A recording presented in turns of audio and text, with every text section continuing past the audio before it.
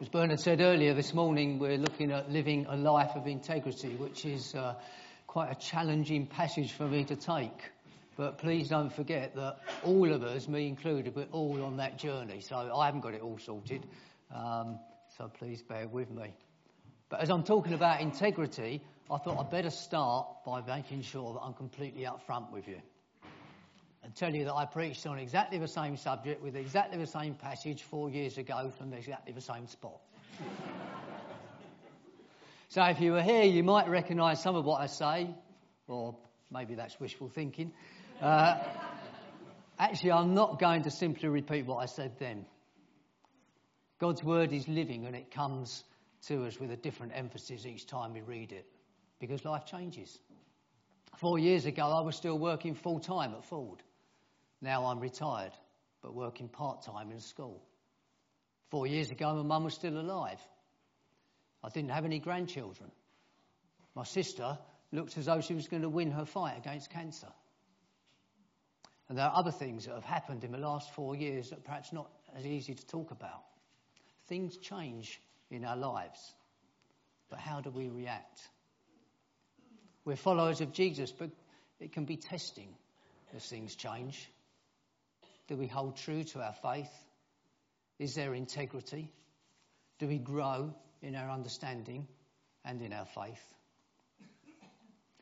Life events aren't always easy to handle, and I haven't always got it right either. But thank God that He provides for us and that He's patient with us. Let's have a look at our reading in Matthew 5, verses 33 to 37.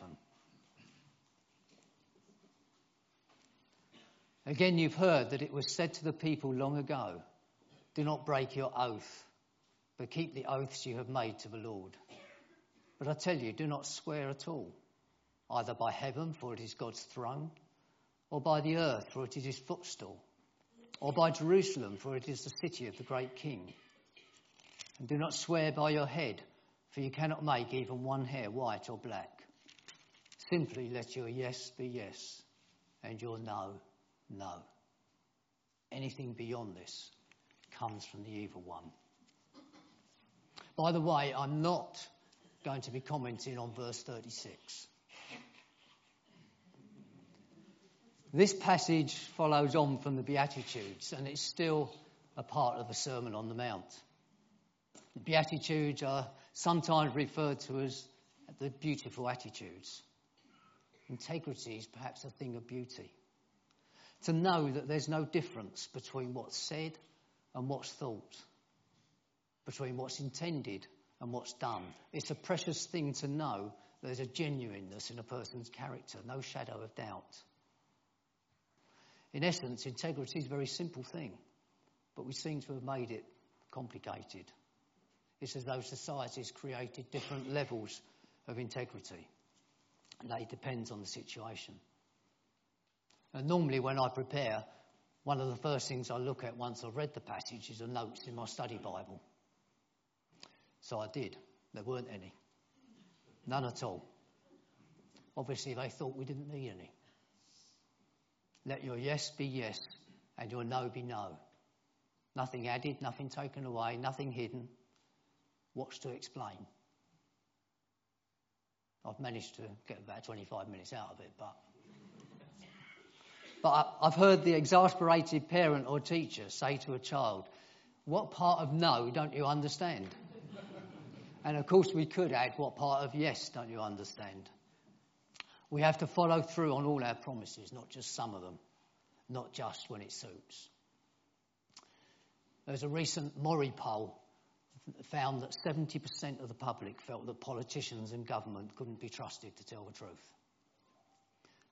George Bush, when he was standing for president, said, read my lips, no new taxes. And it's widely thought that this helped him to win the election.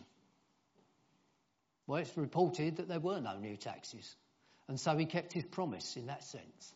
But existing taxes rose considerably, and that promise came back to bite him when he stood for a further term and lost to Bill Clinton. Oh dear. I did not have sexual relations with that woman. He was later impeached, as we know, for lying under oath. We'll have to wait and see how Mr. Trump performs against his election pledges. And of course, many of our own politicians have gone back on what they've promised as well. So what can you believe in a newspaper? Well, I sometimes wonder if it's just the date. On a very small scale, I've been misquoted in a paper which caused me some difficulty and a little ridicule, but it helped me to realise that you can't believe everything you see or hear in the news. Unfortunately, throughout society, there's dishonesty, benefit fraud. I'm sure we all agree we need to support those in genuine need, but the system can be abused by the less scrupulous.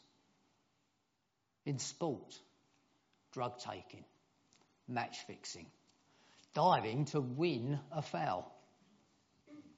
There's often a fine line between tax avoidance and tax evasion. Perhaps we're cautious when we deal with estate agents, used car salesmen, car servicing, builders and building trade. The list could go on. But of course it's a generalisation. We live in a time when deception is commonplace. Dishonesty no longer seems as inherently bad, especially if you think you'll get away with it, and particularly if no one is really harmed or everyone is doing it. Now, having said what I said about newspapers, it might seem a bit strange, I'm going to quote for one, but a Sunday Times article recently said, under the old moral code, a lie was a lie. Now it's perfectly okay to manipulate the facts in a good cause. Perhaps to get your child's place in a school, or to get yourself out of a commitment you no longer feel able to fulfil.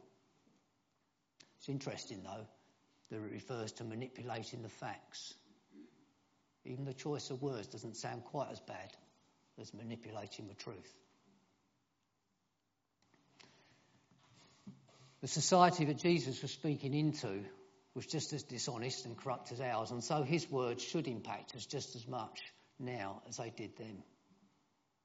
Although it's been a few weeks, it was just a few minutes earlier in the Sermon on the Mount that Jesus was talking about being salt and light in our society, making a difference.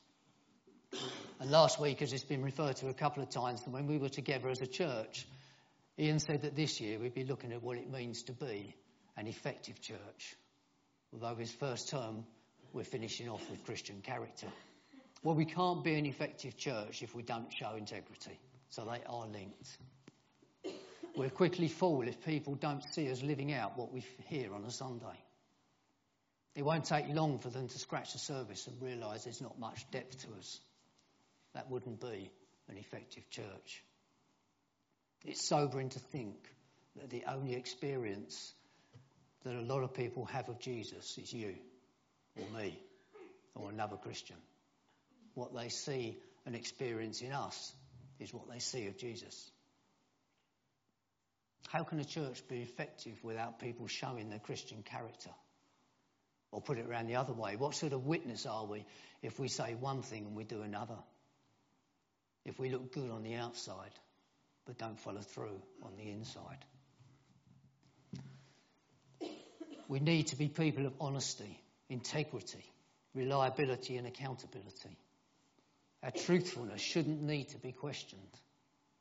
It takes just a moment to lose just one of these, and it takes a long time to restore them. Just for a moment, could you imagine what it'd be like if we had a God who didn't care much for integrity? If we couldn't actually be sure that what God says will always stand? If things depended on how God felt or on the situation rather than what he has promised? Why should it be any different for us, his children? God loves integrity. David said in 1 Chronicles, I know, my God, that you test the heart and are pleased with integrity. All these things I have given willingly and with honest intent. That's personal integrity. He was actually bringing gifts at the time for the building of the temple. When Moses was struggling under the burden of leadership, Jethro, his father-in-law, offered this advice in Exodus 18. select capable men from all the people, men who fear God, trustworthy men who hate dishonest gain. Or as it says in the Message version, keep a sharp eye out for competent men, men who fear God, men of integrity, men who are incorruptible, and appoint them as leaders. That's integrity in society. God loves integrity. So how do we measure up? Integrity must be in our whole lives and not just a part of it. Rick Warren, who I'm sure you know as the author of The Purpose-Driven Life, talks about the possibility of making the Titanic mistake. Now, we all know the Titanic set sail in 1912 and it was considered unsinkable due to the new thinking on its construction. The hull of the ship was divided into 16 watertight compartments and it was designed to be stable if up to 4 of these flooded. On its maiden voyage, the ship sank and more than 1,500 people died. Originally, I thought it sank because it hit an iceberg which created a gash in the side that was simply too big. In 1985, the wreckage was found and there was no sign of a gash. The hull hadn't been ruptured. So why had it sunk? Well, the impact of the collision had buckled or loosened seams in the hull, which caused them to separate, and that allowed the water to flood in and sink the ship. The impact of one compartment had affected all the others. So what's Rick Warren's Titanic mistake? It's when we try to compartmentalise our lives, saying this is my church life where God's involved, and this is my work life where God can't be involved. Or this is my social life where I don't want God to be involved. We can't do that. We can't compartmentalise, and I can't even say it. We can't separate our lives if we want to live with integrity. We can't make the mistake of thinking that one compartment, one part, won't affect another. It will. We need to have God in the centre, affecting everything that we do. As I said earlier, I don't work full time anymore, but when I was, it wasn't always the easiest environment working for a large corporate company with a long industrial history. The company had changed significantly from the top down. It was quite different when I left to when I first joined, but there were still pockets of old school thinking around. There were times when I was pressured from above to do things I knew were against the spirit of the company policy, but it would be advantageous to me to agree. And there were times when people who worked for me wanted me to turn a blind eye. And of course, if you did, it would make things easier, at least in the short term. I've got Adrian watching me carefully there as an HR manager from Ford. Got to look after my pension. But it was always interesting that as the company changed, it became more receptive to being questioned. It's funny, actually, how sometimes language is used and you don't really think about it, and then one day it hits you and you have to question it. Quality was rightly always a major concern, and the processes and standards were often referred to as the Quality Bible. Although I'd used the term for some years, just like everyone else, one day I felt uncomfortable. And I felt challenged to write to the Vice President who had responsibility for diversity, explaining my concern. You can imagine my finger hovered for a while over the send button. But he accepted my comments, and the term was dropped. As we grow in our faith, we should find ourselves questioning what we may have accepted for years and changing. I didn't always have the authority to do what I wanted to do at work, but when I spoke with someone, I would make my intention clear, but also that I couldn't promise to deliver, although it didn't always satisfy them. But that's okay, as long as we remain in communication. What was important was that he knew where I stood, he knew what I was committed to, And that if things changed that were out of my control, I'd go back and discuss it with him. It wasn't always easy, but openness and honesty builds trust and integrity. As I was talking with Ian a few days ago, and he's in Sunnymead speaking on the same subject, as you know, across the 3 congregations, one church, we try to stay together. As I was talking to him about this morning, he mentioned that where he worked, they were asked to consider whether they'd be happy with what they said, wrote or did being printed in a newspaper. We're called to act with integrity wherever we are, whatever we're doing, and we shouldn't try to compartmentalise our lives. It's not about pretending to be something that we're not. It's about allowing God to change us and allowing his grace to minister to us. Integrity should influence the whole of our lives. And then there should be integrity in our word. When we give our word, when we make a promise, we should mean it and we should keep it. God hears every word that we utter. And so our words and our lives should be consistent. All promises are sacred, since they're all made in the presence of God. There can't be a difference depending on the words that we use. Now, I hope I'm allowed to do this in church, but we're going to listen to a song from the charts of a few years back, not from Songs of Fellowship.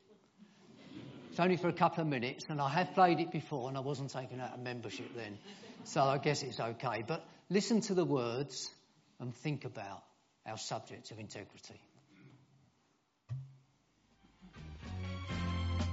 You keep telling me yes, but you don't mean it. You keep telling me no, and try to lean it. You're giving me buts and maybe. You know this will drive me crazy. Why can't you tell it like it is? Let your yeah be yeah, and you know we know now, baby. Let your yeah be yeah, and you know we know now, mama. Because I'm on my guard and I'm watching you from head to toe. You better let your yeah be yeah, and you know we know. You wear a plastic smile, I know by your eyes. You speak with indefinite style.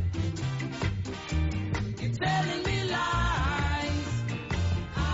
You got to face reality. What is wrong with you and me? Why can't you free your honesty?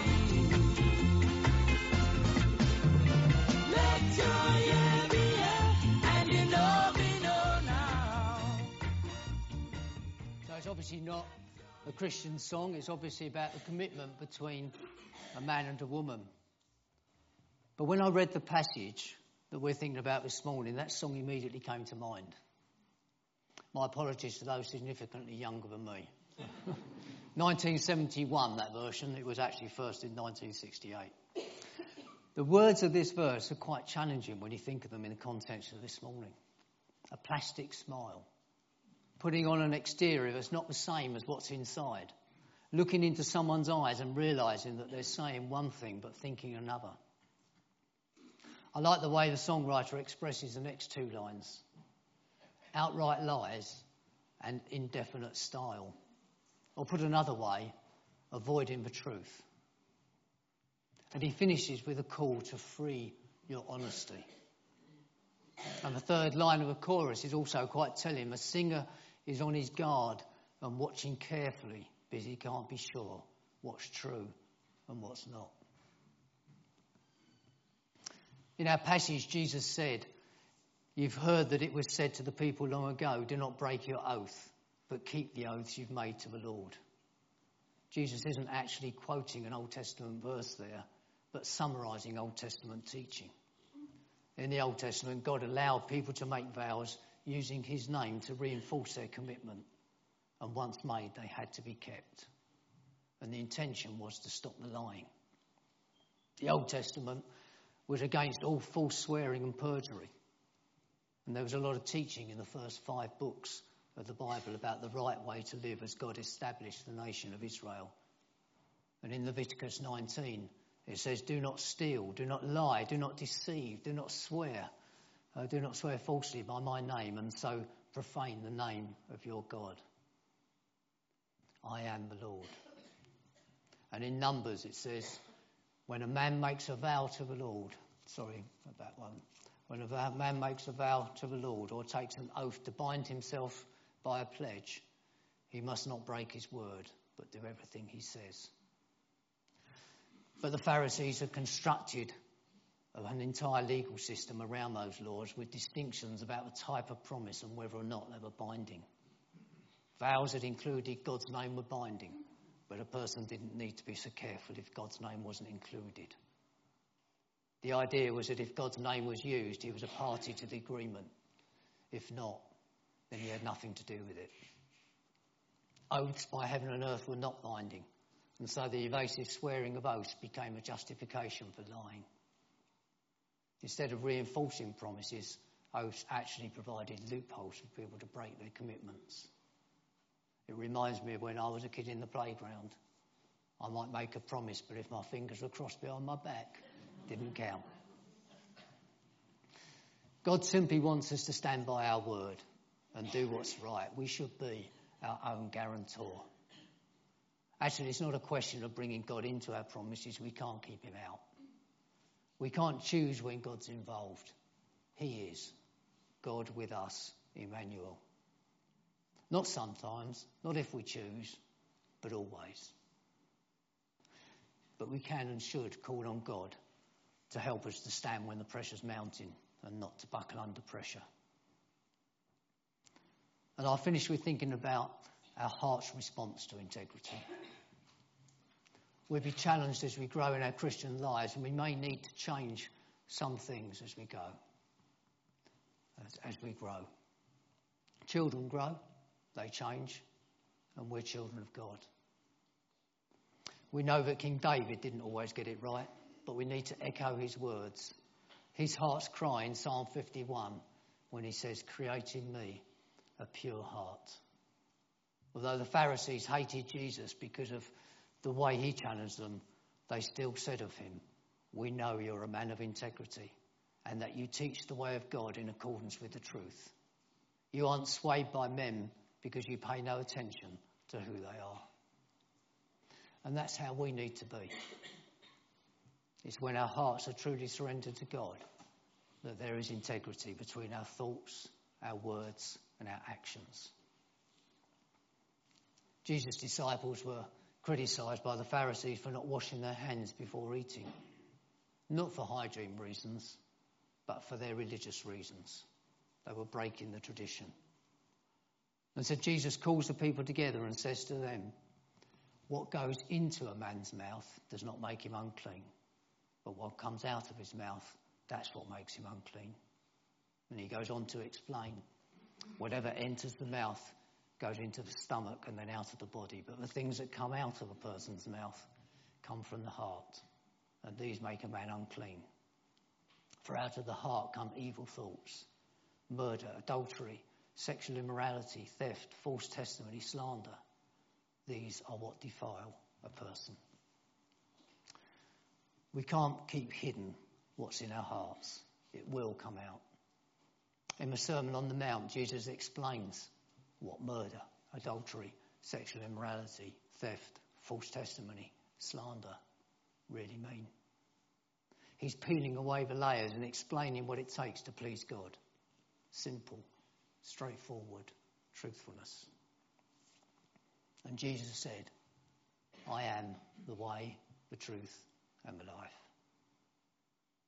Jesus' name is to be honoured, and so if our integrity fails, we bring dishonour to his name. We bring dishonour because if we claim to follow him, if we're his representatives here on earth and we don't live in truth and in integrity, then we're denying what he said, because he is the truth. Let your yes be yes, and your no, no. We don't need to swear by anything. Our word should be our bond. Basically, honest people don't need to resort to oaths. Spurgeon said that we shouldn't swear an oath in court. And traditionally, Quakers have taken that line. So do we need to take that line? Personally, I don't think so. Remember, we live in a fallen world. Yes, we should be known for our honesty. But Jesus responded to an oath at his trial. The high priest said to him, I charge you under oath by the living God. Tell us if you are the Messiah, the Son of God. Yes, it is, as you say, Jesus replied. And throughout his letters, Paul uses solemn expressions to appeal to God. He says, I call to God to be my witness. I assure you before God. I charge you before the Lord. What's most important is that we tell the truth and that we don't dishonour his name. Nicky Gumbel, the creator of the Alpha Course, tells a story of a man named Gibbo. That was his nickname. He worked as a clerk to Mr. Selfridge. One day he answered the phone and the caller asked to speak to Mr. Selfridge. Tell him I'm out, he replied. You tell him you're out, responded Gibbo. Mr. Selfridge took the call but was furious. Afterwards, Gibbo explained, if I can lie for you, I can lie to you. From then on, Mr. Selfridge had the highest regard for him and the greatest trust in Gibbo. Slightly different story of a little boy is told. His teachers told him to sit down. He refused. Teacher told him a second time and a third time, and he still refused. Exasperated, the teacher told him again and added that he'd be punished if he didn't. As the boy sat down, he said, I'm sitting down on the outside, but on the inside I'm standing up. The application of the word's important, and we need to look at our lives. We need to be the same on the inside and on the outside. How are we with our employer? Do we throw the odd sickie rather than book a day's holiday? How's timekeeping? What's our tax return like? If we say that we're going to do something, can we rely upon to do it? When we're confronted with a difficult situation, can we confidently be expected to tell the truth? We only have one heart, and so having a heart of integrity must affect our whole lives. If we commit to doing something, do we follow that through? In our marriage, in our families, in our church membership, are we regularly worshipping together and attending church members' meetings? How do our neighbours view us, and how do we see them? Do we speak out when we know that it's right that we should? Are we bold enough to speak the truth when we know that it might suffer because of it? There's lots of opportunities or temptations, all sorts, put in our way to compromise our honesty and integrity. But let's ask God to show us where we need to change, so that as the layers are peeled away, we're the same right through. We have integrity. Let your yes be yes and your no, no. In German, yes is ja, no is nein. But you sometimes hear the word jein, a combination of the two. Jein is an expression of uncertainty, indecision, or compromise. But with God, there is only clarity, honesty, truth, and integrity.